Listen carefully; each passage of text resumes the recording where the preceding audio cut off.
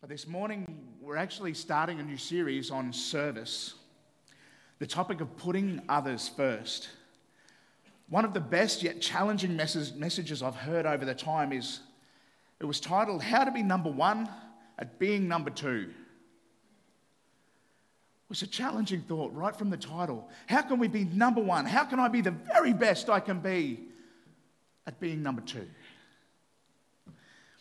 If you've ever served under someone else's leadership in a work context or maybe here at church, you can be amazed how oftentimes our own thoughts and challenges, the ideas and the agendas can cause us to lose track of the importance of submitting, of serving to that leadership and employing Christian character, which is so critical in the space of serving, laying down our lives and putting others first. Church, this morning's message is entitled, Winning the Battle by Lifting Others. As we've heard, Pastor Phil, Elise and Rachel, they're living it up. They are blessed and they are in New Zealand right now, taking some time to be restored and recharged, to be reunited as a family, to spend some really critical time together. As far as I'm aware, everything's going great because we pray for them and we journey with them, but he's taking some well-deserved time out. So I've got a bit of a thought this morning, seeing as though he's not here. Let's talk about him for once. Come on. Because he talks about us enough, doesn't he, when he gets up here, doesn't he, Matt? Where are you, buddy? Anyway, he always says, come sit down the front, everyone, because I won't pick on you if you're at the front. But that's not the truth, Pastor Phil. No, I'm not here to make a joke or mock, but let's talk about him. He'd be very awkward. He'd feel super uncomfortable if I was to deliver this message with him in the room because of his humility. Romans 13 verse 7 tells us to render therefore to all their due. Taxes to whom they are due, customs to customs, fear to whom fear, honour to whom honour. I've heard pastors' wives, associate pastors, assistant pastors, even the pastors themselves over the years, not in this church, but I've heard messages where they've preached messages on how you need to honour the senior minister. And unfortunately, even though it's true, sometimes the heart, the drive behind the message, it can come across wrong, almost loaded. You must submit to God's authority. When you put that voice on, it's just like, come on. If delivered incorrectly, it can seem that we're elevating the pastor above Jesus. And I pray this morning, if you only hear one thing, please know my heart, that is not at all what we are doing in this house. However, we're going to honour, we're going to spend a bit of time unpacking the importance of our senior pastor. My prayer this morning is that as you hear this morning's message, you'll receive it and be challenged, as I have been in the preparing of it, in the area of winning, be encouraged in the area of winning battle by lifting others. It's an interesting thought. We can win battles by actually lifting up, supporting, encouraging, and praying for others, as we'll see. If you'd like to turn with me to Ephesians 4, verses 11 to 13. Having said that, they'll also be on the screen. I'll be reading, I believe, most scriptures this morning from the New King James Version, but you can read along. If we need the house lights on, give the team at the back a wave and they can turn them up if you'd like to flick through the Word of God. But it should be, boom, on the screen. I love it. Thank you, visual team. It reads, Now these are the gifts Christ gave to the church, the apostles, the prophets, the evangelists, and the pastors and teachers. Their responsibility is to equip God's people to do His work and build up the church, the body of Christ. This will continue until we all come to such unity in our faith and knowledge of God's Son, that we will be mature in the Lord, measuring up to the full and complete standard of Christ. It is in this scripture, in this portion of scripture, this part that I want to bring your attention to. It's the pastor. Through this scripture, I realized something. The pastor is one of the 5 office gifts to the church. And here's where I really need you to do me a favor, church. I'm sure he's watching online. Can someone please not tell him that it's true? He's been saying for years that he is God's gift.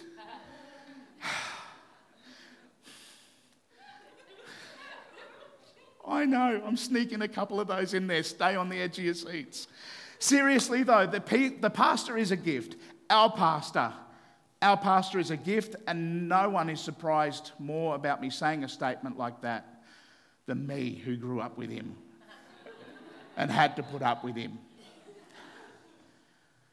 The work that God has done in that man's life, why wouldn't you want to get saved when you see that transformation? I say that with all sincerity. That was a big part of my own journey. Seriously though, and I'm still being serious, a pastor is a gift. He's a great gift. He's our gift. A gift that God has called to service, appointed, anointed, and put in charge of JC Family Church. Knowing this, I want to stretch your mind this morning and challenge your way of thinking. Maybe even challenge your words, your prayers, your actions towards our senior pastor. Now this, before I go any further, I can say with all honesty, this is an amazing church. Give yourselves a round of applause. Now, if I'm going to be Phil for a second, repeat after me.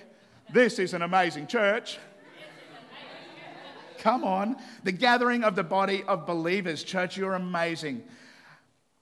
Other than the as usual bumps, lumps along the journey that happen within organisations where you get people with different mindsets and understandings, those little bumps along the way, to my knowledge, this church pray for and encourage Pastor Phil. I see it. I know it. In fact, I love that I can share this message not as a correction. If you're convicted, this is not pointed or directed at anyone at all, because none of what I'm touching on is specifically pointed at you. I love that I can share this message not as a correction, but as an encouragement to keep being such an incredible, awesome church. Excuse me, church. The term pastor, when spoken about in the Bible, is often described as, or best described as, shepherd. The one who guides and cares for the flock.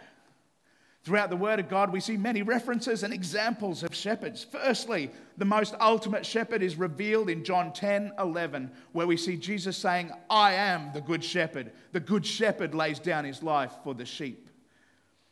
We see David as a mild-mannered young shepherd boy rise up and pave the way, showing God's power and strength and might to his own people in an act of unsurpassed bravery against the giant Goliath, which leads me to think that if we too are protected by a shepherd, then we have someone to stand for us and with us in our times of need for protection and for breakthrough. Jesus is that shepherd, but church, Pastor Phil intercedes for each and every single person in this space.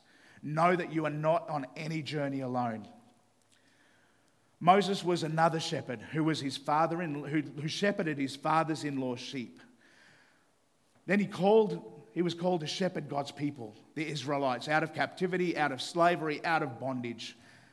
And then we read in Acts 20, verse 28, therefore take heed to yourselves and to all the flock, among which the Holy Spirit has made you overseers, to shepherd the church of God, which he purchased in his own blood.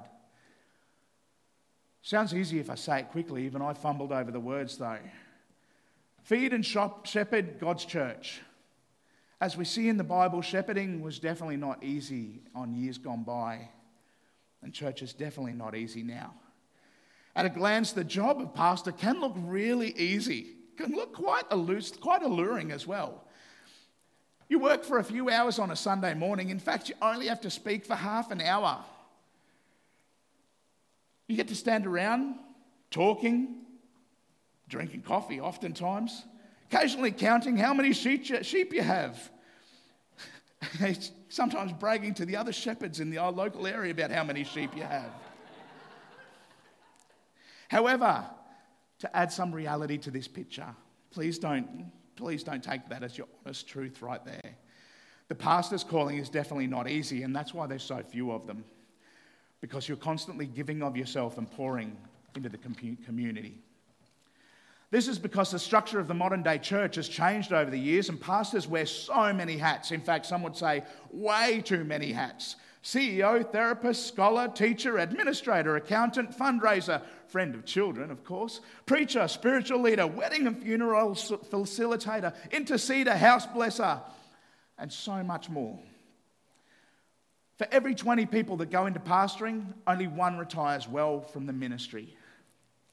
The rest don't make it to an aged retirement because they're either burnt out, dismissed, have a moral failing or falling, or they just quit.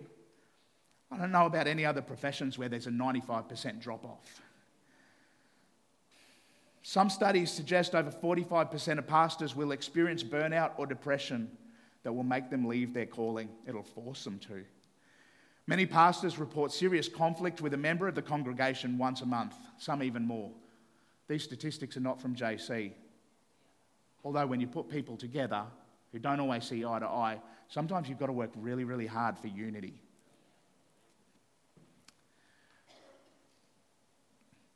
Then there's the pastor's family. 48% apparently of pastors acknowledge that their work is hazardous to their family's well-being. Not just out of threat and danger, although some on the mission field, absolutely, your life is what you're laying down. And if your family are doing this ministry journey with you, they're at risk. But in general life, it can be hazardous to the family's health. It takes a cost. There's a cost to this ministry journey. Many pastors' wives say that the greatest danger to them and their family is physical, emotional, mental, and spiritual burnout, or a mixture or combination of any of those. Most pastors say that they have insufficient time with their spouse and that ministry has a negative effect on their family.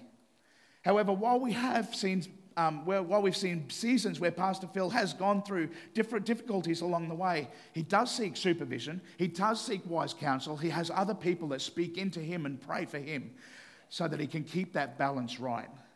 Pastoring is the only position I'm aware of where if you make a mistake, you get the blame. But if you get it right, someone else gets the glory. Unlike any other job, many positions are reviewed once or twice a year maybe. A pastor, they're critiqued every single weekend. While many view pastors as spiritual superheroes, so there can be a good side to it, who sometimes have all the answers and they never falter or fail. The truth is, pastors are painfully human. And none more than our beloved Pastor Phil, who doesn't hide his limitations or his weaknesses. He speaks about it openly. We're a transparent church. In fact, it's to the point to his own detriment sometimes where people correct him for speaking too openly, for sharing about his past inadequacies. But we really are a church that's transparent. The reason he does that is because sometimes people can come in and connect. We don't want to be the church where the senior pastor is so distant, so aloof, that he's just with God the whole time. But absolutely, he has lived life and God has been a miracle working God in that man's life. 2 Corinthians 12, 9 and 10, another reason why Pastor Phil is encouraged to speak about his own past, his own inadequacies, past and present. It's because in the Bible it says, my grace is sufficient for you. God tells us, my grace is sufficient for you. For my strength is made perfect in weakness. Therefore, most gladly, I will rather boast in my infirmities and the power of Christ that the power of Christ may rest upon me. Therefore, I take pleasure in infirmities, in reproaches, in needs, in persecutions, in distresses, for Christ's sake. For when I am weak, then I am strong. Pastors aren't exclusive or trials and testings. They have to go through them all. This is precisely why we need to take the Bible seriously. It says about our responsibility to support and encourage others. And this is the month. Service, support, encourage others, particularly our pastor. Recently, I read a passage that gives us a great picture of how we can achieve this victory by encouraging and supporting our senior pastor. We're going to read from Exodus chapter 17, verses 8 to 13.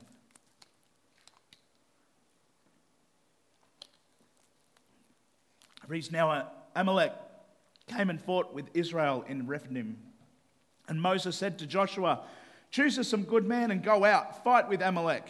Tomorrow I will stand on top of the hill with my rod of God in my hand. So Joshua did as Moses said to him and fought with Amalek. And Moses, Aaron, and Hur went to the top of the hill. And so it was, when Moses held up his hand, that Israel prevailed. And when he let down his hand, Amalek prevailed. But Moses' hands became heavy, So they took a stone and put it under him, and he sat on it. And Aaron and Hur supported his hands, one on one side, one on the other side. And his hands were steady until the going down of the sun. So Joshua defeated Amalek and his people with the edge of the sword. When the scripture speaks of lifting hands, it teaches we can do this in worship and in prayer, but what's more, we can do it in bringing glory to God. God makes his people able, and he calls them to various services for the good of his church. Moses' hands were held up as a banner to encourage the soldiers and also to God by a way of appeal to him. But as any shepherd who makes a stand intercedes for his people and leads the way, Moses became tired and weary. It was great encouragement to the people fighting to see Joshua before them in the field of battle and Moses above them on the hill, a picture of Christ, both for us, our Joshua, the captain of our salvation, who fights our battles, and Moses, who makes intercession above, that our faith will not fail. Thank you, Jesus. As we see in verse 12, there were two bystanders, there were two with Moses, who would not see their leader suffer alone anymore. Aaron and Hur, they formed a place for Moses to rest, and they held up his hands to ensure victory. Moses, the man of God, he was glad for their help, and God had the victory. Church, with this principle embedded in us, church will always break through and triumph. With this principle embedded in us, imagine if we were lifting hands, unlike lots of other churches that you can hear about, who spend more time standing back and criticising. Instead of lifting their pastors, congregations can get caught in the trap of standing back and instructing him how to lift them. Great sermon, Pastor, but if you included this scripture or that one and preached this point, it would have been even better. You might have missed it. Great prayer, Pastor, but if you used your Holy Spirit voice and you started with, "Thus saith the Lord," unless you do that, it makes it sound more reverent and God will move. You must be saying prayers wrong because it's not moving and people aren't responding. Not in this church. Lift your hands higher, Pastor. There's not enough people coming into church. Come on, Pastor, lift your hands. We're not seeing enough salvations. You're not doing enough discipleship, Pastor. You're not stopping people from leaving, Pastor. You must be doing something wrong. Pastor, you're not telling the worship team to do the songs I like in the way that I like them. Lift your hands higher and tell them how I like to worship you. The list goes on and on. So this morning, I want to give you 4 ways that we can lift our pastor's hands. Imagine, sometimes we can have this picture, and it's not true, but it's the best thing I could come up with. This picture of the pyramid or the triangle with Godhead at the top, that's where he needs to be. And then sometimes we can perceive pastors in that layer under them, and then leaders and elders and under that, and then the congregation. And the move of God flows through. We can sometimes see that, but can I flip it on its head this morning? And can I encourage you to be the congregation, because we far outnumber the pastor. And if we prayed for him, as we do, I'm going to say continue praying for him. If we encouraged him, if he had 100 voices every weekend going, "Go, pastor, you're nailing it, lift it up, keep moving us in that direction that God's gone before us in," and he's moving. Imagine what difference the church could be like. So this morning, 4 ways that we can do that to bring the breakthrough. Firstly, we need to pray. Pray for our pastor and for his family. Lift your hands and pray to God the Father. Commit our pastor to God. If you don't like something he's doing, perhaps you could take that to God and let him speak to Pastor Phil. Because I know Pastor Phil does his devotions every single morning. He has times of prayer right the way throughout the day. If you want God to speak and lead and guide our pastor, speak to the one who's speaking to him. I hope that's okay. I hope this is coming across okay. Whenever you get chance, church, pray for him. Set a reminder in your phone. Choose a point on your way to work that will remind you to pray for our pastor and the family. You know how much opposition you receive yourself. Speaking of opposition, this morning, 1 o'clock, God woke me up. And it was just that stirring. It was that stirring, and I was woken with this, and jump and segue into a bit of a testimony. I couldn't breathe. And so God had actually woken me up because I was really struggling, to the point where that thought in the head is, I need to wake someone up here. I haven't even had a chance to share this with my wife yet. I really was struggling with breathing, and in my head it was, this is not going good. God just prompted me, I'm all you need. I'm all you need. And this is not my encounter every morning. But it made me feel that one day I see challenges like that sometimes as an opposition to what I'm preaching. Is like, God, am I on the right track? But God doesn't correct me like that. There's someone else who corrects me, who tries to trick me like that. And so this morning, just as encouragement, I can stand before you. I ended up having a glass of water. I prayed and prayed for about half an hour. And I'm not sure whether you can still hear it in my voice. It's not 100%, but God's moved. And he confirmed that we're on the right track. And church, we're on the right track. And it led me to go back to bed in peace, putting Satan back in his box. But you know how much opposition you receive yourself from the world, the flesh, Satan. And be assured our pastor does receive that too, and perhaps even more. Please, church, pray for him every day and ask God to shower him with wisdom and courage.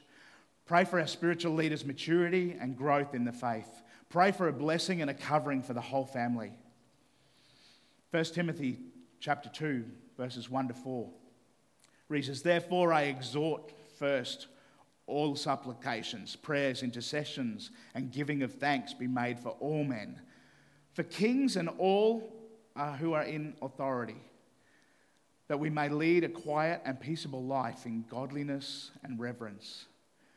For this is good and acceptable in the sight of God our Saviour, who desires all men to be saved and come to the knowledge of truth. Let me draw your attention, church, to verse 2, if it can still be up there, or if you can flash back, guys. Pray for kings and all those in authority. Scriptural, please pray. Pray for kings, pray for those in authority. The blessing of that we may live peaceful and quiet lives in all godliness and holiness. The Bible teaches us to pray for those in authority. Since the office of the pastor is in the highest office of the church, God wants us to pray for our pastor. If some churches prayed for their pastor as much as they complained or gossiped, the church would be a far healthier place. Amen? Pray specifically, church. Pray for our pastor. Pray for Phil and Elise by name. Pray that your pastors would flourish in their relationship with each other, but mostly with God. That their relationships with their kids, their relationships with others, with believers and non-believers would flourish outside and inside the church.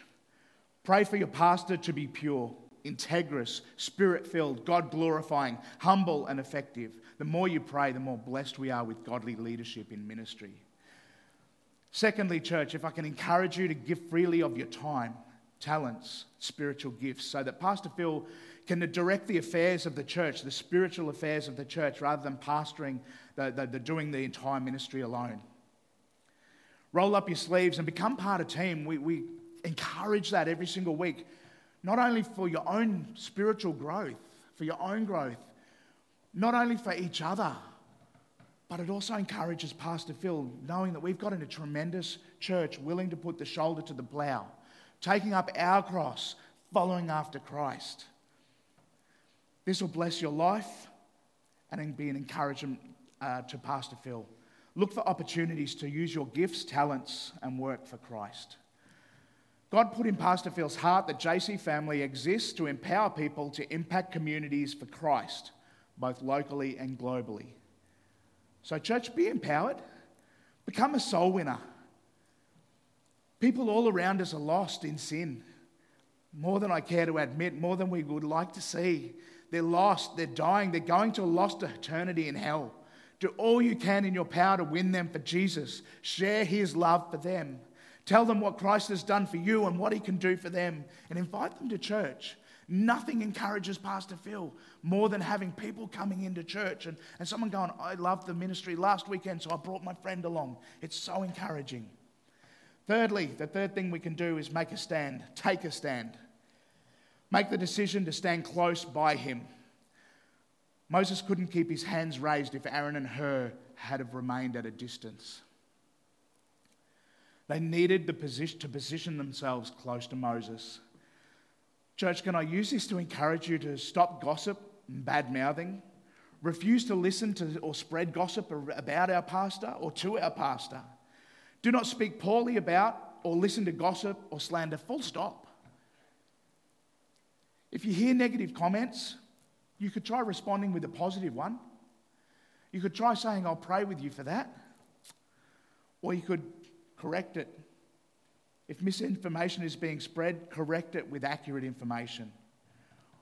Or if people are gossiping, just walk away. It takes that power away straight away. The Apostle Paul said in 1 Timothy 5:19, do not listen to an accusation against an elder unless it is confirmed by 2 or 3 witnesses.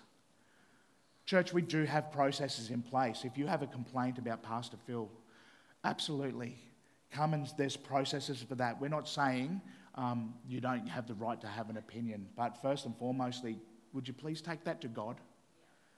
And then secondly, instead of going to everybody else, would you please come to myself or one of the people on the service team, generally Barry or one of the board. The fourth way to uplift our pastor is to submit to his leadership.